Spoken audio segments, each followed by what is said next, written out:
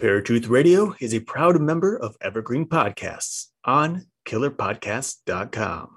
The views and opinions of this show are directly those of the hosts and its guests. It does not reflect the opinions of its affiliates or its sponsors. Christian and non-Christian paranormal investigators. They have two different views, and it seems as if neither of them can ever agree on anything. So what happens when a mainstream view of the paranormal crosses paths with the Christian view? Something epic. This is Paratruth Radio.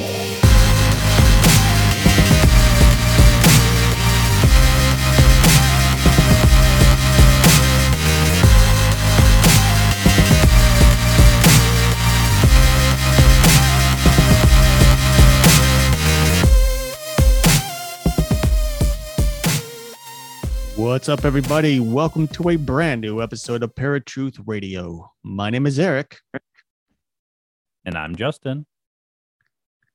And today we have on another guest. We're excited to have her on, and should be a good talk. This is going to be more of an open discussion, so there's no book here, which is kind of good. I think we have a lot of authors on.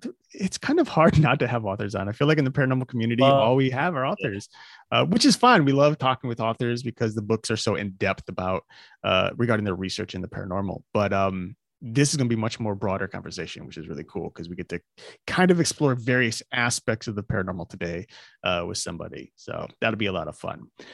How's your week going so far? Pretty good. Been pretty steady. Working in this new detail for a position has kind of leveled out my work schedule, so I can actually get up and write instead of trying to wait till after work when I don't want to write at all anyways. But been really good. How about yours? Yeah, about the same. It's been kind of weird trying to study for my my PT certification, just because the last few days I've been really busy. And then today I tried to do it. I spent like an hour on it, took a quiz a couple times to kind of get to know the material. And then after that hour, I just started to lose focus. It's like, oh, darn. So hopefully we get a better chance at moving forward with the progress tomorrow, but we'll see how that goes. Right. Anyway, we should probably go ahead and jump into today's episode because I'm sure everybody would rather listen to our conversation with our guest than to just listen to us babble about nonsense. Yeah. So, a near-death experience led June Ahern to unexpected and successful careers as a psychic reader, medium, and paranormal investigator. She has authored 4 books, 2 of which are nonfiction and cover subjects on the parapsychology and the paranormal. In 1990, her book, The Timeless Counselor, The Best Guide to Psychic Reading, was a #1 bestseller for a new author. A movie about a murder case she worked on with law enforcement, which can be found in her book, How to Talk with Spirits, Seances, Mediums, and Ghost Hunts, is scheduled for release in 2022. That's pretty soon, clearly. After 40 plus years, she has retired from private practice, but keeps her psychic interests alive with the Haunted Bay Paranormal Investigations documentary series, which can be seen on Amazon Prime and YouTube. So be sure to check them out. But without further ado, let's go to the line with June. Well, June, welcome to Paratruth Radio. We're really glad to have you. Thank you. Glad to be here. I think the first question I really want to ask you to kind of kick off today's conversation is really just what event sparked your paranormal interest and how did those interests manifest into your current career? Well, my real interest comes from childhood. My mother was very interested in it. She used to watch One Step Beyond, a very old TV program, and she would read our teacup leaves and talk about dreams, and she had some premonitions herself. So we were always kind of interested in it. And then I hit the 60s. I was a child in San Francisco, coming of age in the 60s in San Francisco. So there was always this interest in altering the mind. When I had a near-death experience in 1970 is when my particular abilities came on very quick after that, meaning I thought I was having a lot of deja vus. And I thought that I didn't know what was going on in my mind. So I had that near-death experience, and it took me years to talk about it. And also, I had an experience where I thought I went to the other side. I still believe I went to the other side. Not until later on did anybody really talk about this. It wasn't like it is today where everybody talks about it. But Dr. Raymond Moody came out with a book, Life After Life, around 1977, 78, that I opened up and started talking about my near-death experience. But before that, I was already interested in the Tarot and started to read it. I was reading the Tarot by then. Okay. Now, you're not the first that I've heard people say that they had a near-death experience and it kind of opened them up to the other side, meaning they started having some type of sensitivity or psychic ability. Is that something that you feel came from that experience, or do you think you were already open and then that just enhanced it? I think it came from that experience. I was interested before. I had been doing yoga. I had been looking at past lives. And as I said, there was no internet. So if you go to the library and you look at for information, but nothing like what I experienced until I had that near-death experience at that time. And I began to know things about people before I would even see them. I would know I was going to see them. Before they said certain things, I knew they were going to. And I began to know things about them and ask them about their particular life that I had no access to their information. And then when I had my first visitation from spirit, so none of that happened previous to the accident. Okay. So, I mean, you had mentioned that the I guess the visions that you're having, you originally thought were deja vu. How did you end up deciphering that this deja vu was more than deja vu? Like, how did you know the difference? Well, I didn't really until I was before my accident. I had a woman read my cards, but they were the playing deck of cards, and it was a bunch of girls, and we went over somebody's house, and it was all for fun. But she predicted what was going to happen. I was going to get in an accident. I was going to be between two men. Well, I was seeing one guy. I went out with the other guy, and I wasn't interested in anybody else until this accident. Then I went out with someone else, got caught big time, and.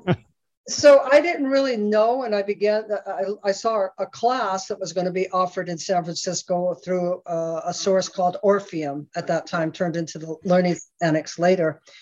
And I went to it, and I began to learn the Tarot, and the teacher took me aside, and she said, you're really good at this.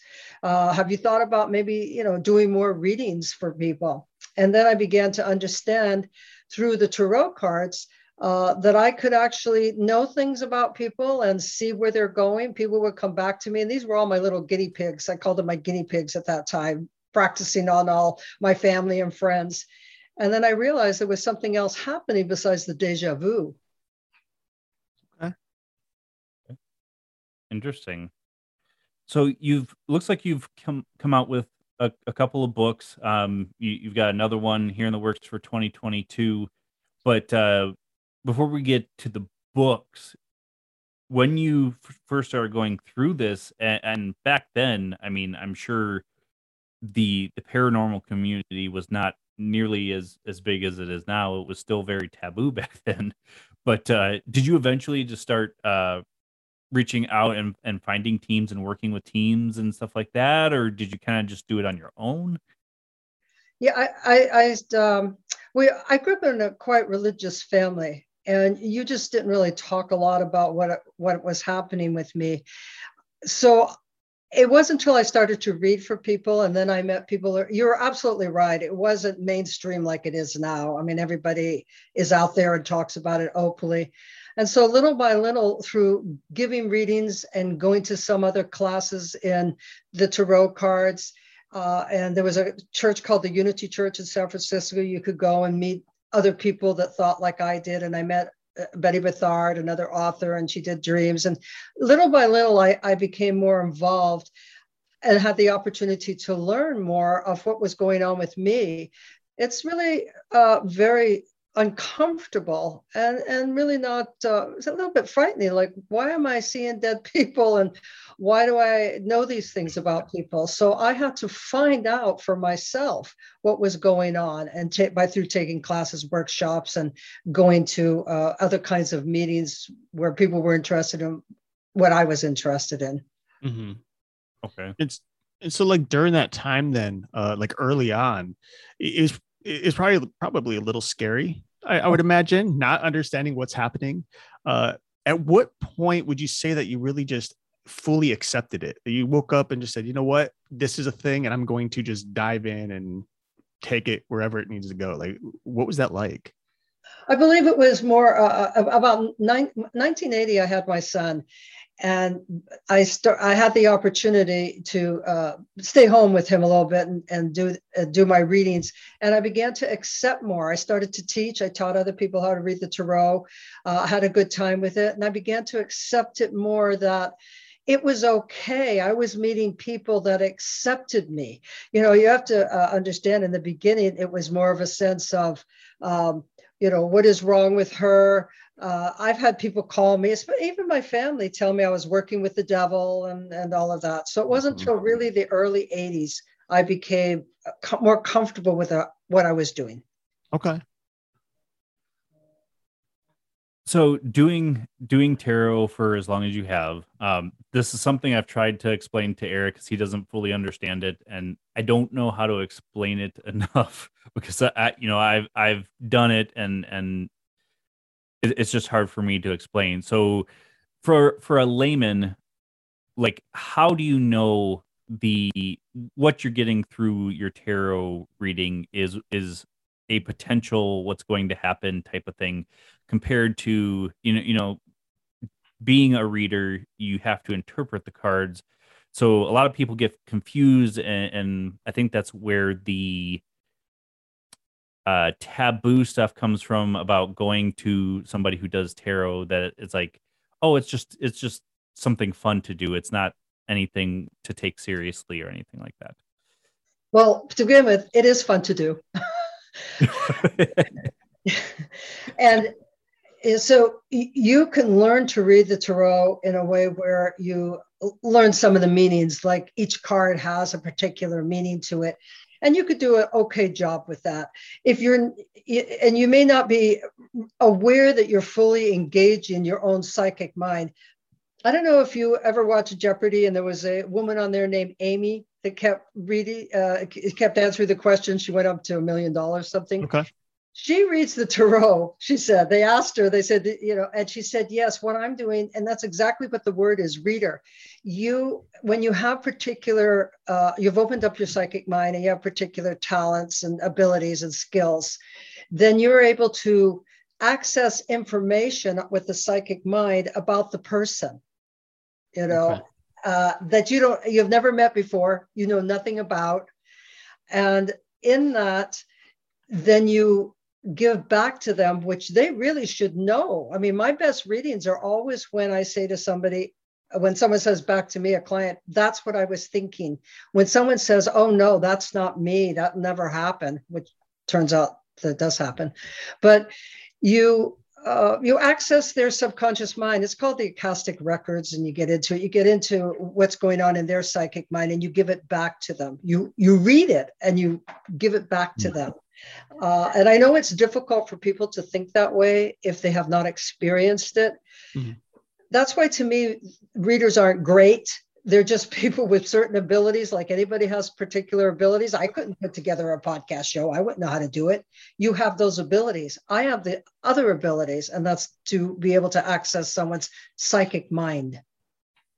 Oh, okay. Not for everything, but plenty.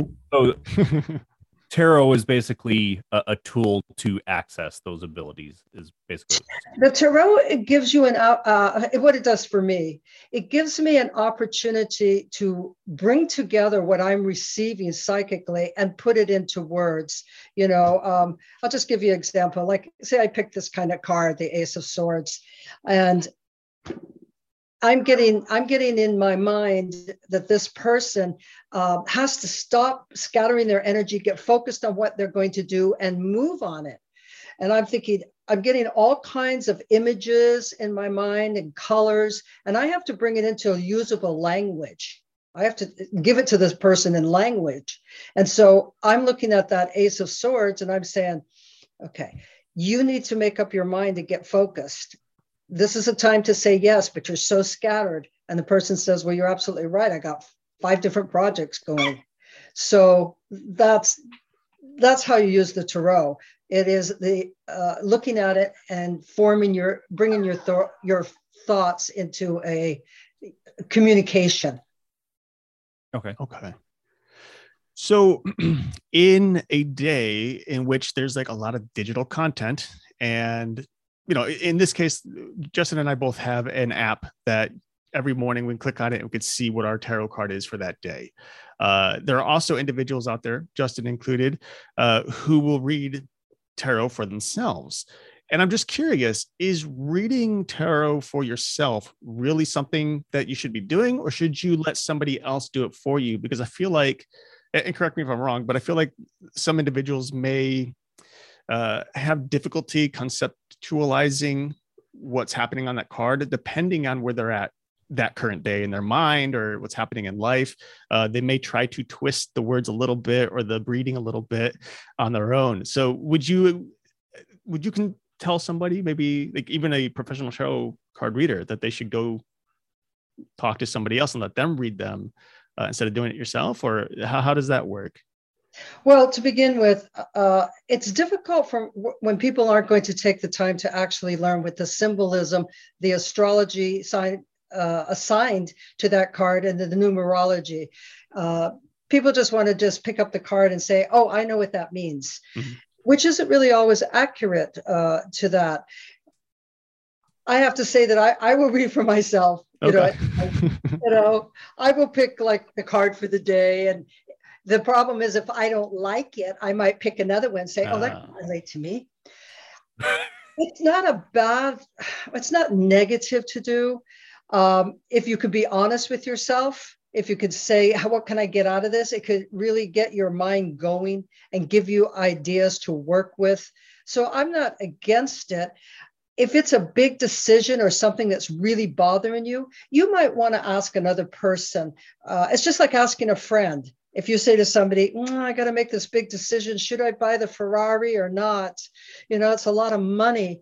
And so you ask, I always say, a dozen of your best friends.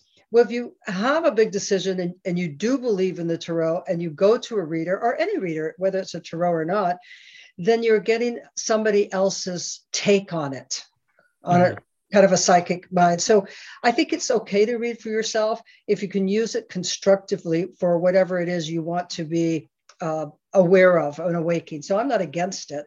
It's just to be real honest.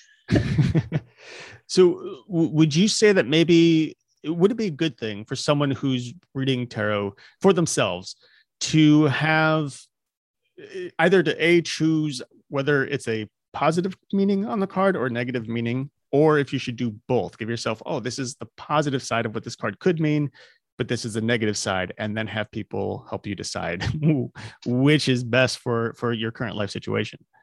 Wait, this must mean something, because I just put the cards all back together and the ace came right back. Something for one of you two guys.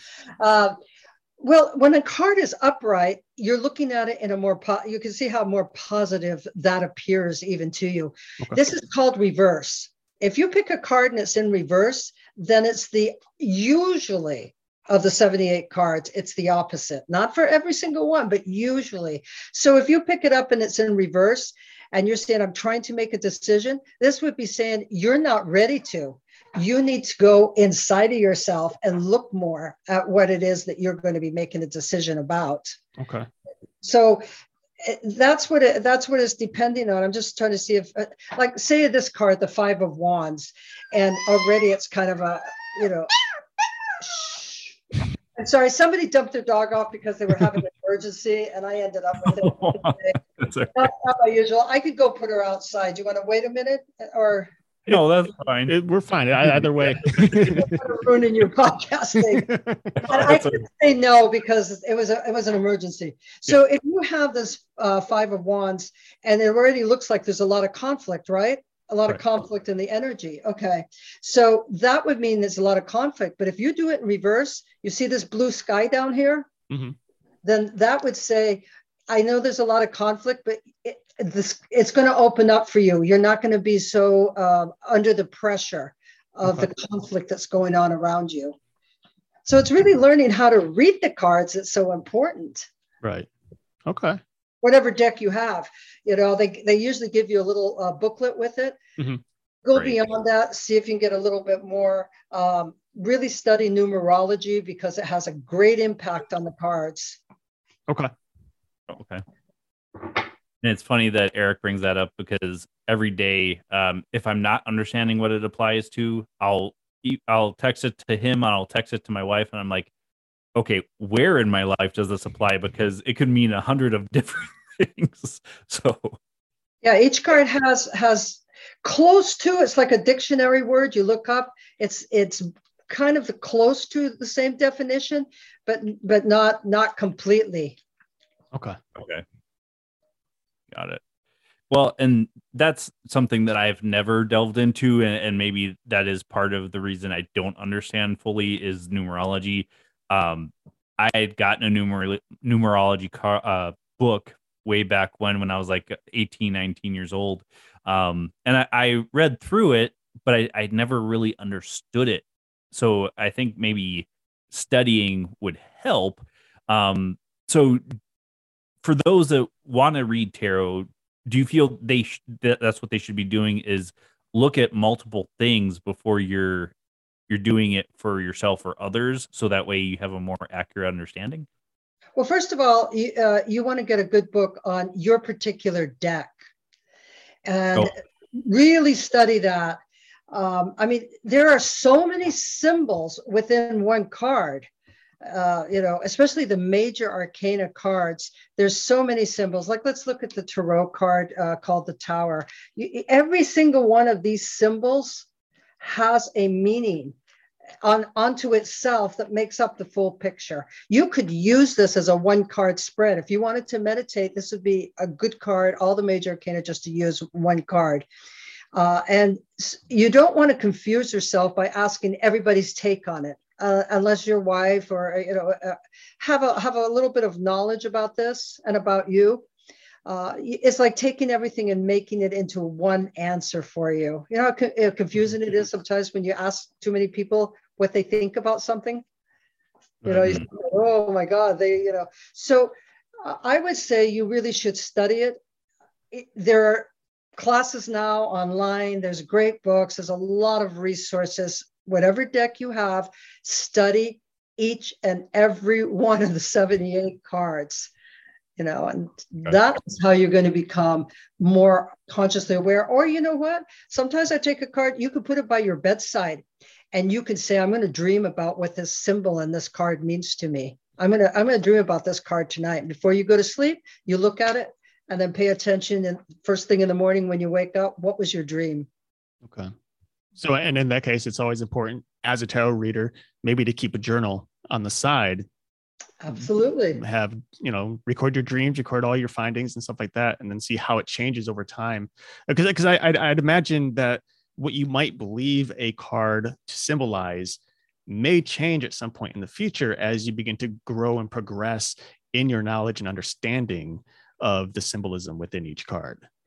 Well, it certainly has for me from when I started out. I mean, I'm studying the Kabbalah and the major arcana right now, and that's really deep. They go into the dimensional square directions and everything else. And I'm like, whoa, what does that mean? And so as time goes on, if you're really interested in the tarot, you can absolutely get deeper into it and study what was assigned to it. Why did they use these little symbols here that look like little kind of fire things? What's the purpose of it? And you get deeper into the meaning of it. And then you get deep. It's just like growing up. When you're a teenager or a young person, young 20s, you have some ideas about a particular problem or how to address people or whatever, but you change over time if you're paying attention, and you change hopefully for the better. And that's what the tarot card can do. You understand it even on a deeper level than ever before. Okay. So And now my question, this is going to kind of shift the conversation a little bit, I think. But as a medium, do you find that spirit communication plays into some of your tarot readings? Do you ever hear spirits like over your shoulder, like, oh no, this is what it really means, or anything like that? I do hear spirit. Well, usually over my shoulder is funny because I always say when my guides tap me, I go, I get where this is for this client or whatever. Okay. I get it. And that's exactly what they do on my shoulder. You must be seeing that. And so if you're talking about spirits of those that were in physical form one time, like somebody died and they went into spirit with the tarot, is that what you mean more of? Sure. I mean, either way, really, whether they were already spirits, eternal spirits, or if they were once human and passed over, or like anything that you tend to come across. Usually when I'm doing my medium work, I usually don't use the tarot. Okay. There are times I will. I'm retired, as I've told you, from doing private sessions. Well, mostly retired. And I would set a third chair in the room. So there would be me, my client, and the third chair. And the third chair was always inviting a spirit to come in and visit with us. And so I usually don't use the tarot, but there are times that I might pick a card if I'm finding a difficult time being clear to the client the message I want to get over. Remember, the tarot centers my mind and gives me the words to communicate to somebody. Right. I mean, I've said something to clients over the years and they go, I don't get it. So I've changed a little bit of how I delivered it. They go, oh, that's what you mean. You know, it's not that I really changed the real meaning of it. I just changed the wording.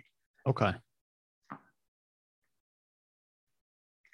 Being a sensitive medium myself, and I say sensitive because I haven't gone the full route of honing my ability as much as I can. Have you ever gotten news for somebody that you're like, no, I'm not going to tell them that? Absolutely. Absolutely. So I'm looking at the person and the person's looking at me, you know, two living beings, and I'm getting these messages and I'm saying in my head, no, I'm not going to say that. And then the spirit saying, oh, we'll say this. And I'm going, no, I'm having a conversation with spirit while I'm looking at the person very pleasantly. Like, oh, how am I going to deliver to the person this information? Right. And I've had different, psychic friends tell me that they won't, or they'll try and word it in a way that it's not as negative as what the spirit is trying to communicate. I was just going to say that, or I look for a way to deliver it where I'm not going to shock the person or send them into a dark spin. I look for a way, and then I encourage them. Remember, everything that you're looking at in the present time that includes future, it's more like a forewarning, right? Do you want this to happen? Or this could happen? Or when this happens, here's some choices of how you can deal with it. You can change your own self and your energy and how you approach something to help change an outcome. Most people don't understand that about readings. You know, people sit and wait for this thing to happen that the reader said. I discourage that all the time with my clients. You know, if you don't like it, what do you want to do about it? How are you going to, if it should happen, how do you want to approach it? How do you want to react to it? Right. Right. Well, and then whether or not they can even change it too, because we've often talked about on the show, like everything we do creates like kind of a small ripple that can affect the future of ourselves or somebody else. And even though for most of us, it's difficult to quote unquote predict the future and know exactly what it is we're going to do to make, option A happen or not happen is a difficult thing, but you can kind of have an idea. Like, for example, if it's regarding a job, that may end, like, how can we fix that? What do I do currently at work in my current, in life that maybe would affect that outcome?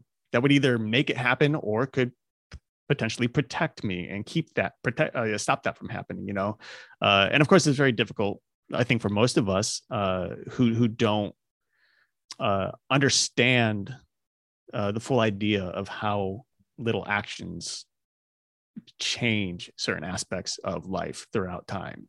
It's a weird concept. And like, even when we try to talk about it here on air, we end up eventually just stuttering over words and like, I don't know what we're talking about really, but it makes no sense, but it happens. And like, there's things that have happened just over the last year that I've looked back on and like, oh, if I would have done this, then I wouldn't be going through this current situation now, and that was an option back then to have gone a different route, and I chose wrong.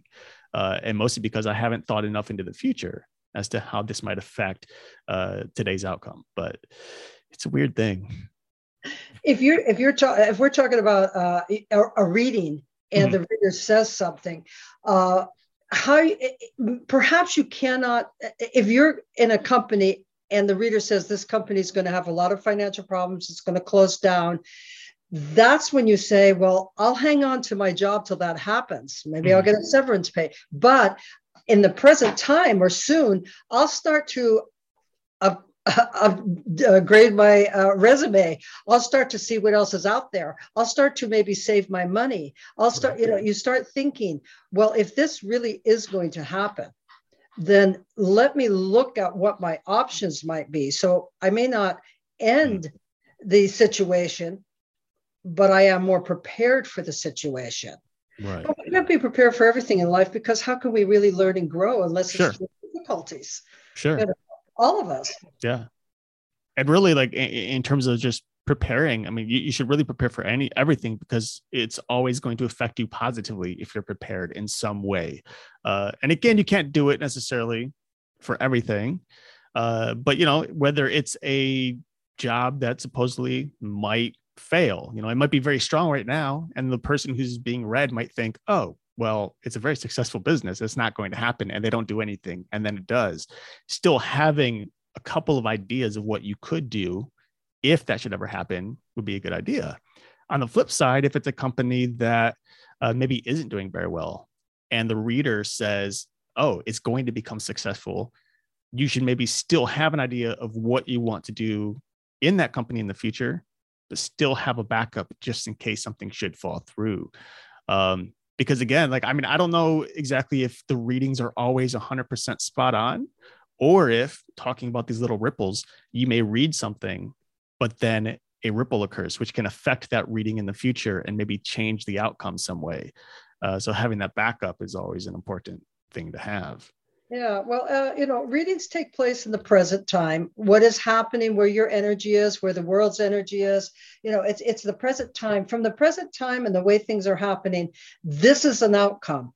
And you're right. And then say, well, nobody expects wars, right? Right. And then suddenly, boom, there you are in the middle of a war. And you're thinking, well, I just had a reading 6 months ago. They didn't mention this.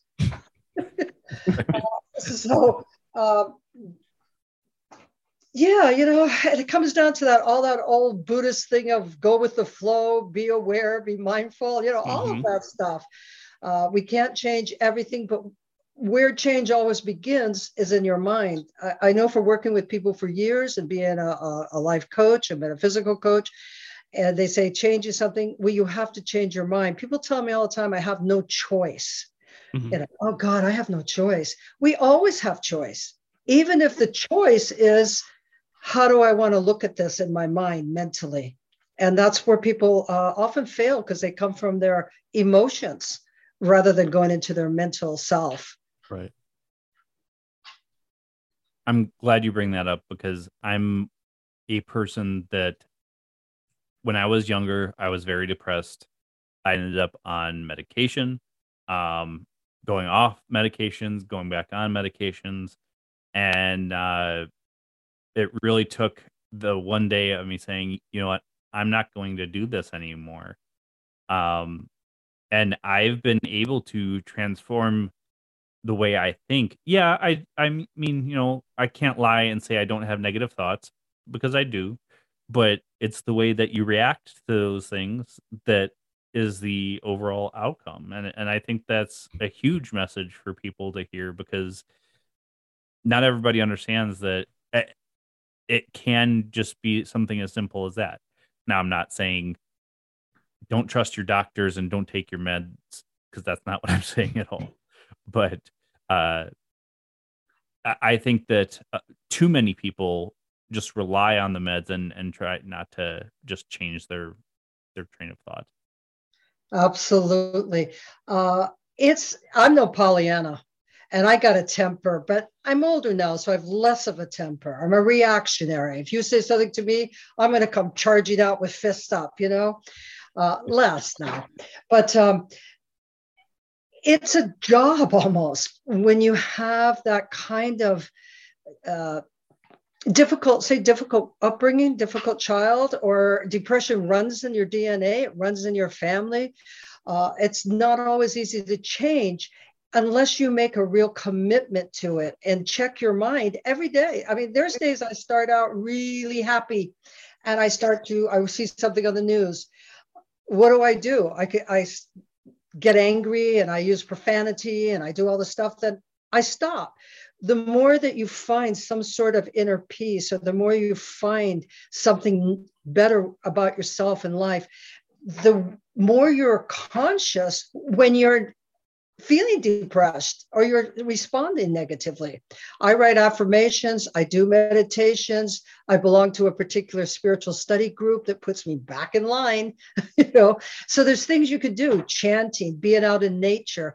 And you're right, these are the kind of things that can happen even while you're taking your medication.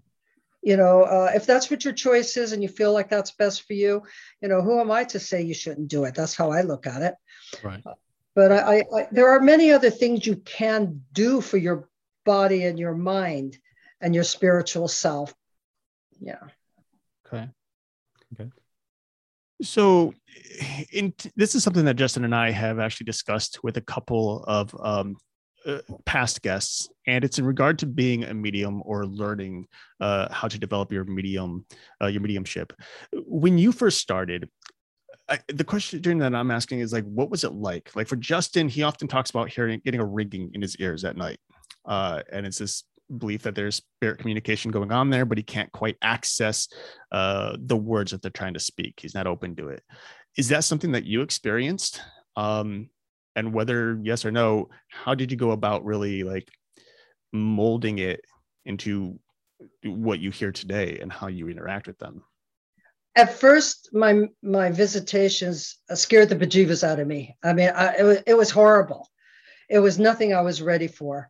And here's some examples. A young man that I knew in Oregon, well, I was young then too, but we were young together.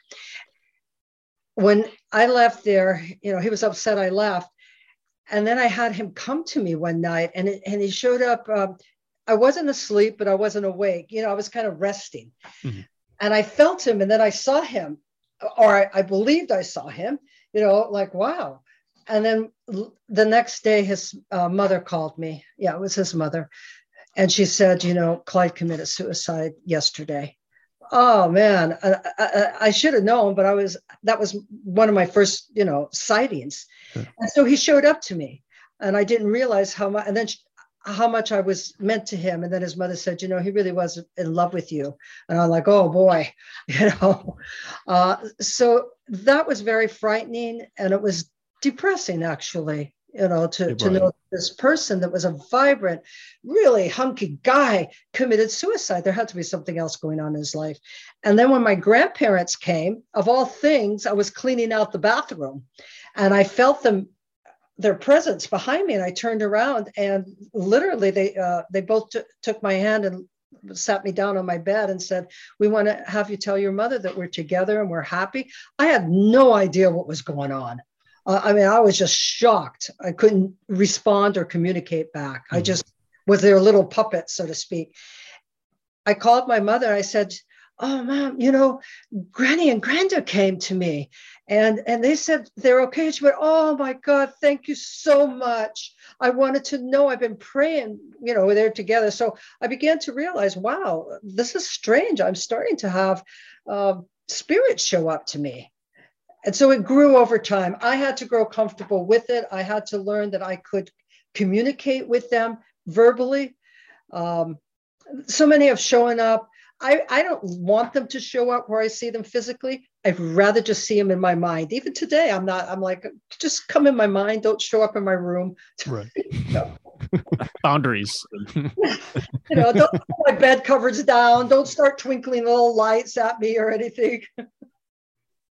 So now it's I've had that happen. Yeah. The twinkling of the lights in my eyes while I'm trying to sleep. So you had mentioned that your mom read tea leaves and stuff like that. Was she developed an into mediumship, or was it just kind of like on the brink of sensitivity and that was pretty much it? Well, as I said, we were strict Catholics, and you just didn't go to anybody that did this or talk about this. I think it was natural to her, but we weren't allowed to go and tell the nuns or anybody else, that my mother was telling us this stuff. So it was her natural way of feeling things became her entertainment, if you will, like watching things like, One Step Beyond, or always reading mystery books, and the tea leaves were fun to her. So I believe she had it, but she never she read our leaves, well, up until she was probably in her 90s when we were at something before she transitioned, 96. And she'd always still laugh, but she was so right on. She was so right on with this stuff, but she looked at it as, it's just fun. It's just fun. Right. Okay.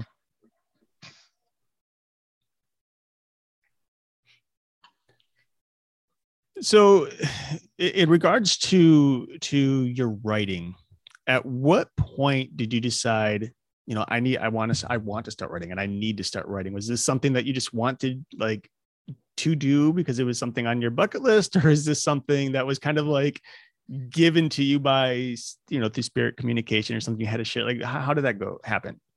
Well, I always liked to, my whole family, we draw, we write. My mother was a great poet and such. So we would write little stories, but the first book I wrote and published was The Timeless Counselor. It was titled something else before that.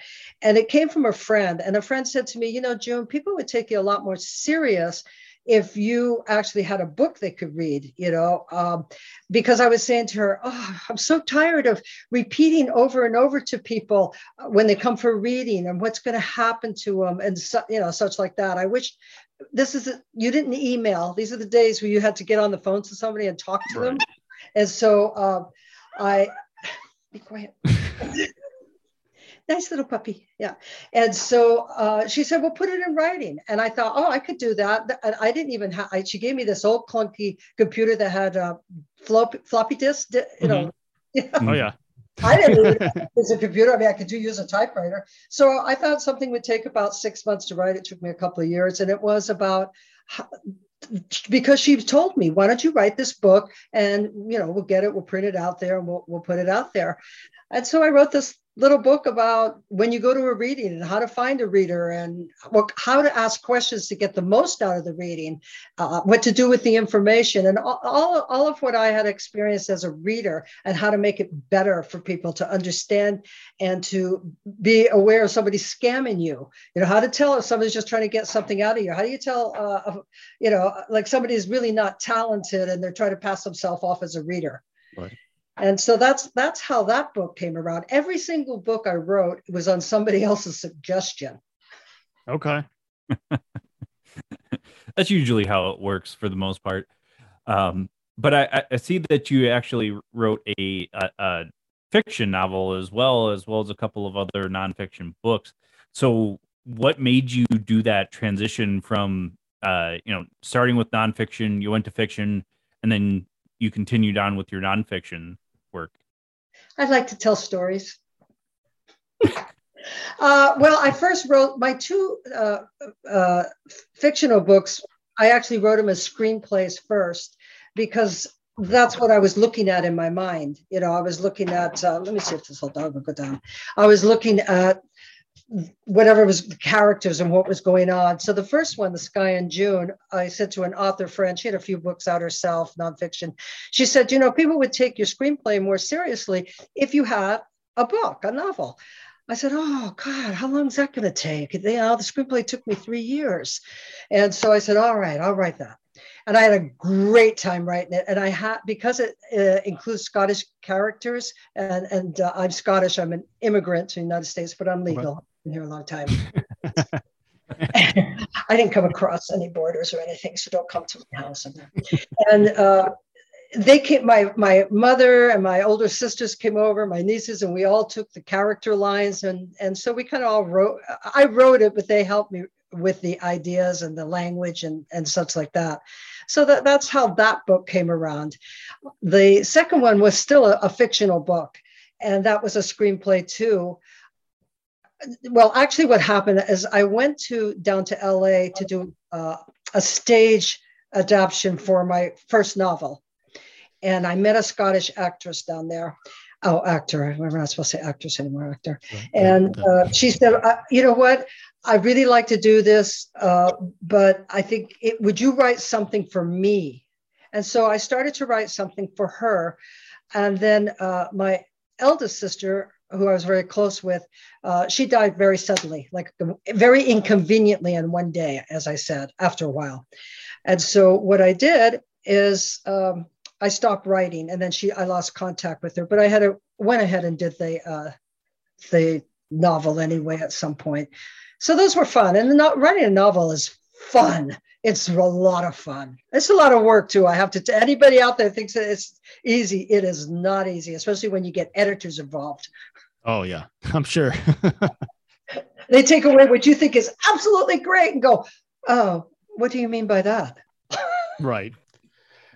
Well, as a screenwriter myself, and I've written 4 features and a ton of shorts, and I'm working on a novel, and I've done a bunch of short stories, but transitioning from a screenplay to a novel is a completely different beast, in my opinion, just because, a lot of people think, oh, it's they're the same, or, you have like writers who write books and like, oh, a screenplay's harder, and screenwriters like, no, the novel's harder.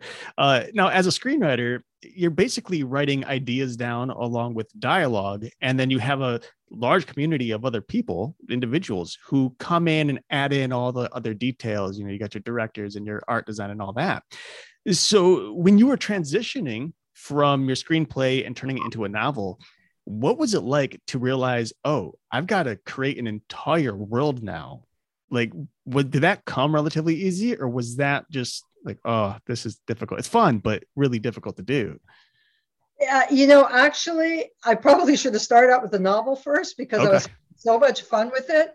I didn't know how to write a screenplay.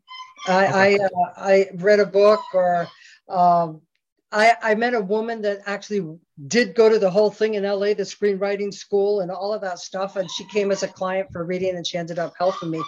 Can I go take care of that? Sure. Yeah, that's fine.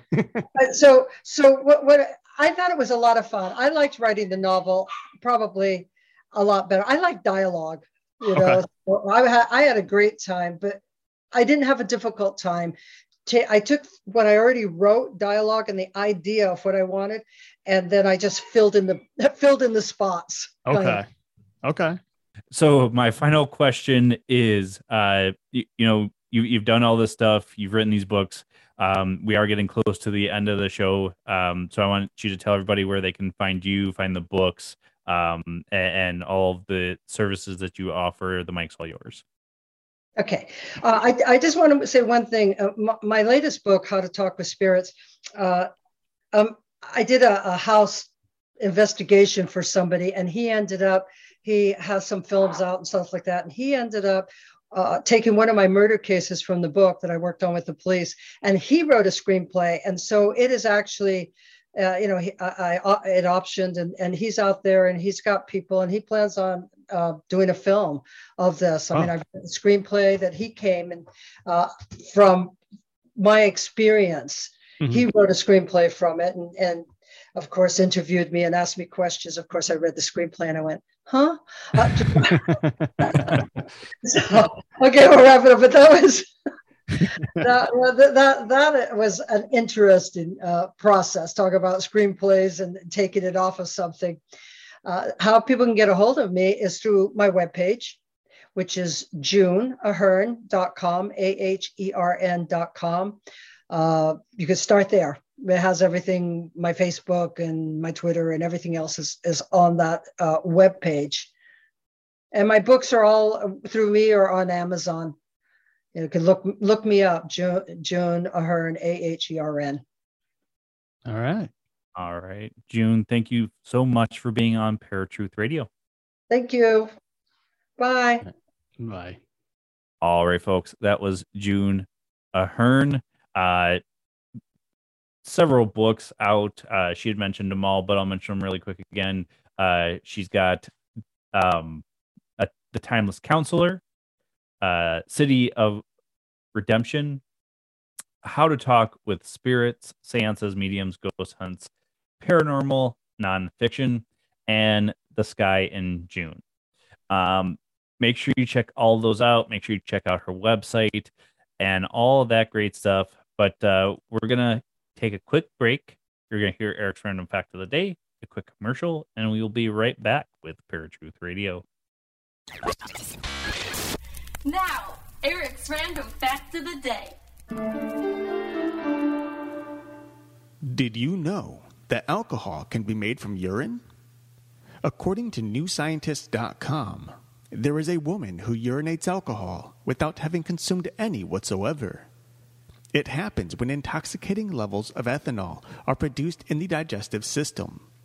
The condition is caused by yeast in the bladder, which ferments the sugar in urine to produce alcohol. The diagnosis is called urinary autobrewery syndrome. This was Eric's Random Fact of the Day.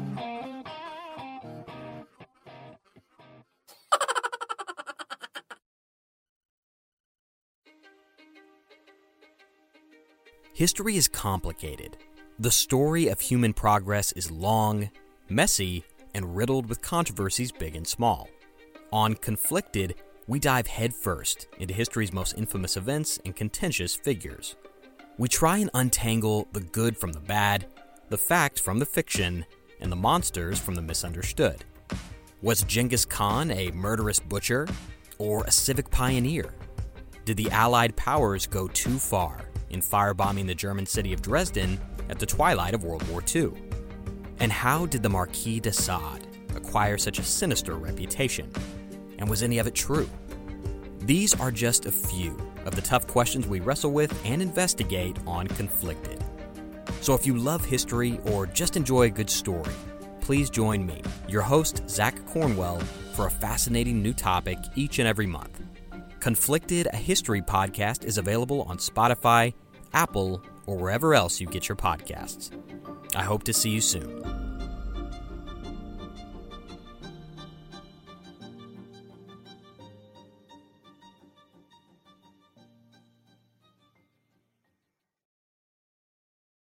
Welcome back to Paratruth Radio. My name is Eric. And I'm Justin. We just got off the line with June Ahern, and we talked a lot about her tarot reading, her mediumship, and of course, we covered some of her books there as well and how she got into writing. A very broad conversation, but flowed really nicely, which is always great. Right. I feel like sometimes when we have conversations on multiple topics, it's like, okay, let's stop, pause, and restart with a different topic. But they all kind of like, for her, it all kind of interconnects, which is really cool. And none of this was rehearsed, by the way, folks. This all just really just lined up. Eric did the first question, and it just all. And I think personally, too, in my mind, I'm like, okay, I need to stay focused on topic. We're not going to jump around. We have to follow the timeline. And I think that's where we get confused sometimes. Sure. Now, in regard to tarot, because this was pretty comprehensive in terms of tarot reading. So, this is something that you have been practicing, and you regularly send me your readings, your app readings, I guess we'll call them. Like, where's your mind at right now regarding some of the things that she's told and some of the stories? I have thought this for a while, but talking to June, I really need to kind of understand things more before I'm doing any other readings or anything. Because if I've done readings, it's either been for myself, I've done them for my wife before, I've done them for a couple of friends before, nothing professionally or anything like that. But I think she explained it to the point that I'm understanding now that I don't understand as much as I should, or have educated myself enough to understand the readings.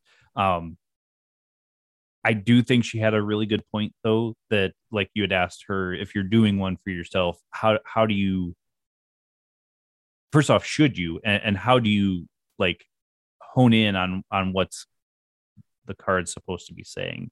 And I think she explained that very well, to the point that now if I'm getting these cards, I can maybe step back and be like, okay, maybe I kind of really understand where this is going now. But when you are first waking up, you got your cup of coffee and you do your drawing for the day and you look at it, I'm like, what is that even supposed to mean? And even you've said that to me. What is this card even trying to say? Did that help you understand a little bit more with tarot reading? It did. And I ended up on that app that we have, I ended up getting a card that I didn't really make sense as to where it would be applied. But now that like we've had this conversation with her, and I guess I have more of a broad understanding of it, that I should probably go back, read it again, and think more broadly, I guess, as to how that might apply.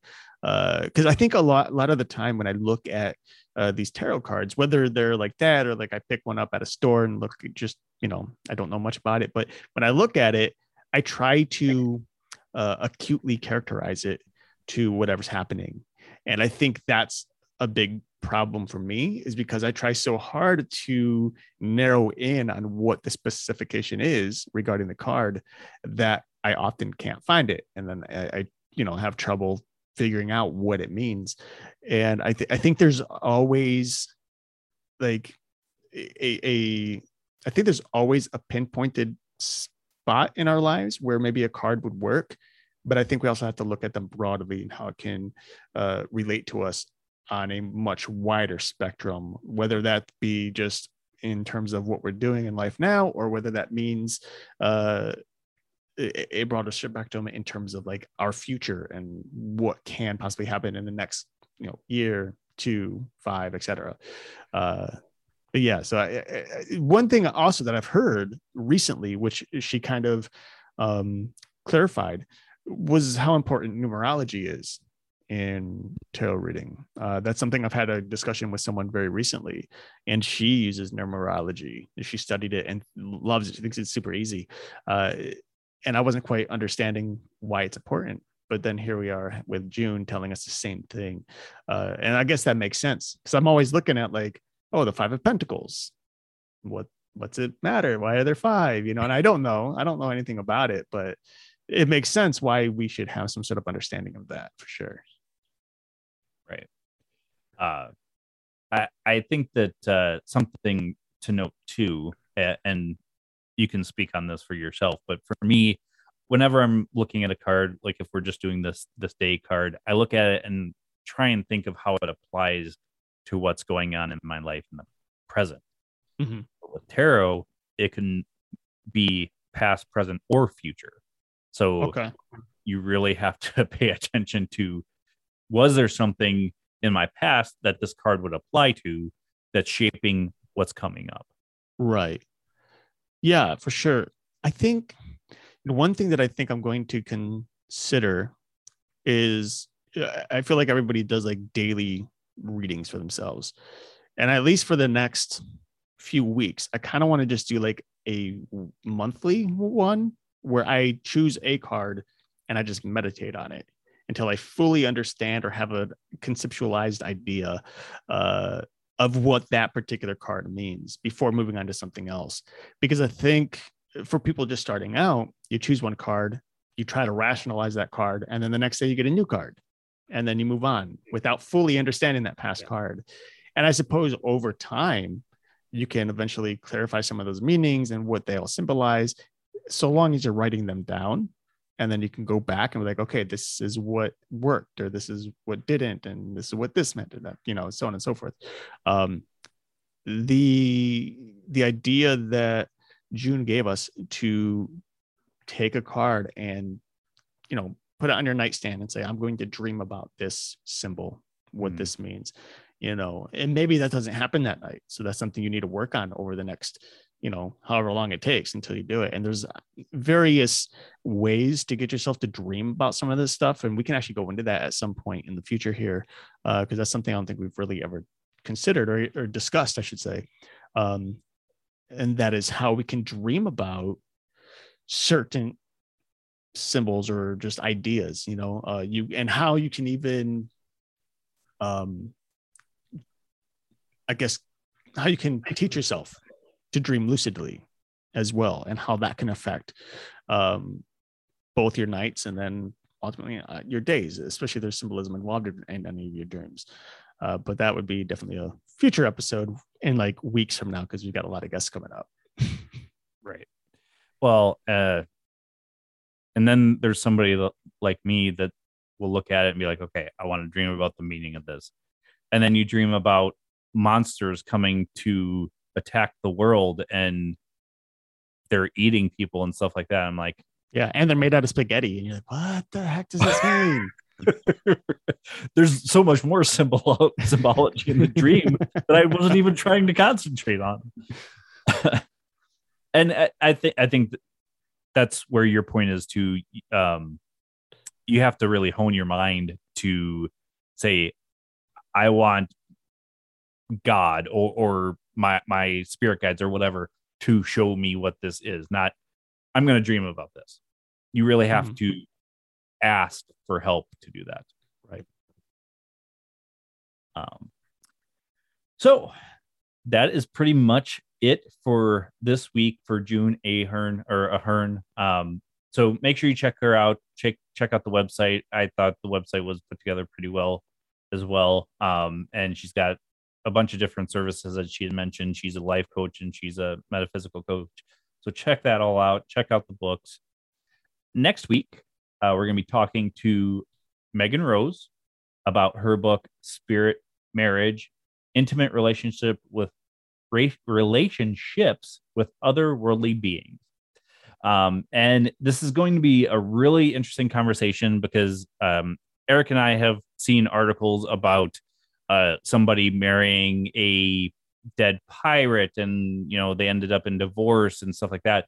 So it'll be interesting to talk about this with Megan because that article kind of makes it a comical thing. And she's coming at it from a not just aspect of studying, but she also says that in the book that she has taken part in a spiritual marriage.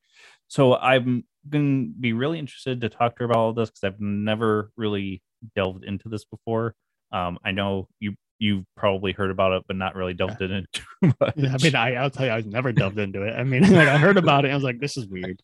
And then you told me that, oh, here's this person who wrote a book on it. I'm like, well, that's weird too, but okay, let's do this.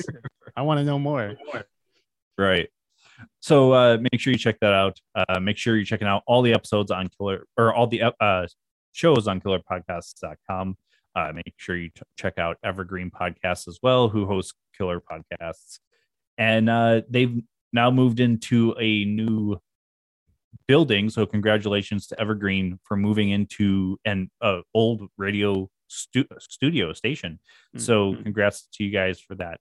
So until next week, folks, where you'll find us same time, same channel. My name is Justin. And I'm Eric. Peace.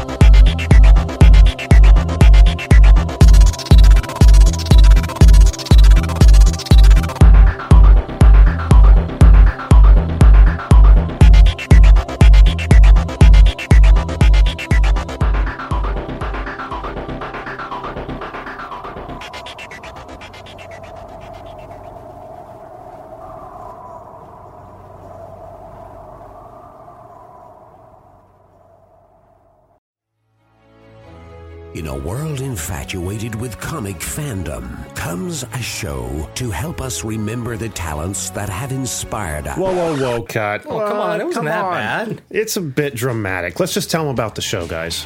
We are the Canned Air Podcast. Join us weekly for a comedic trip through pop culture.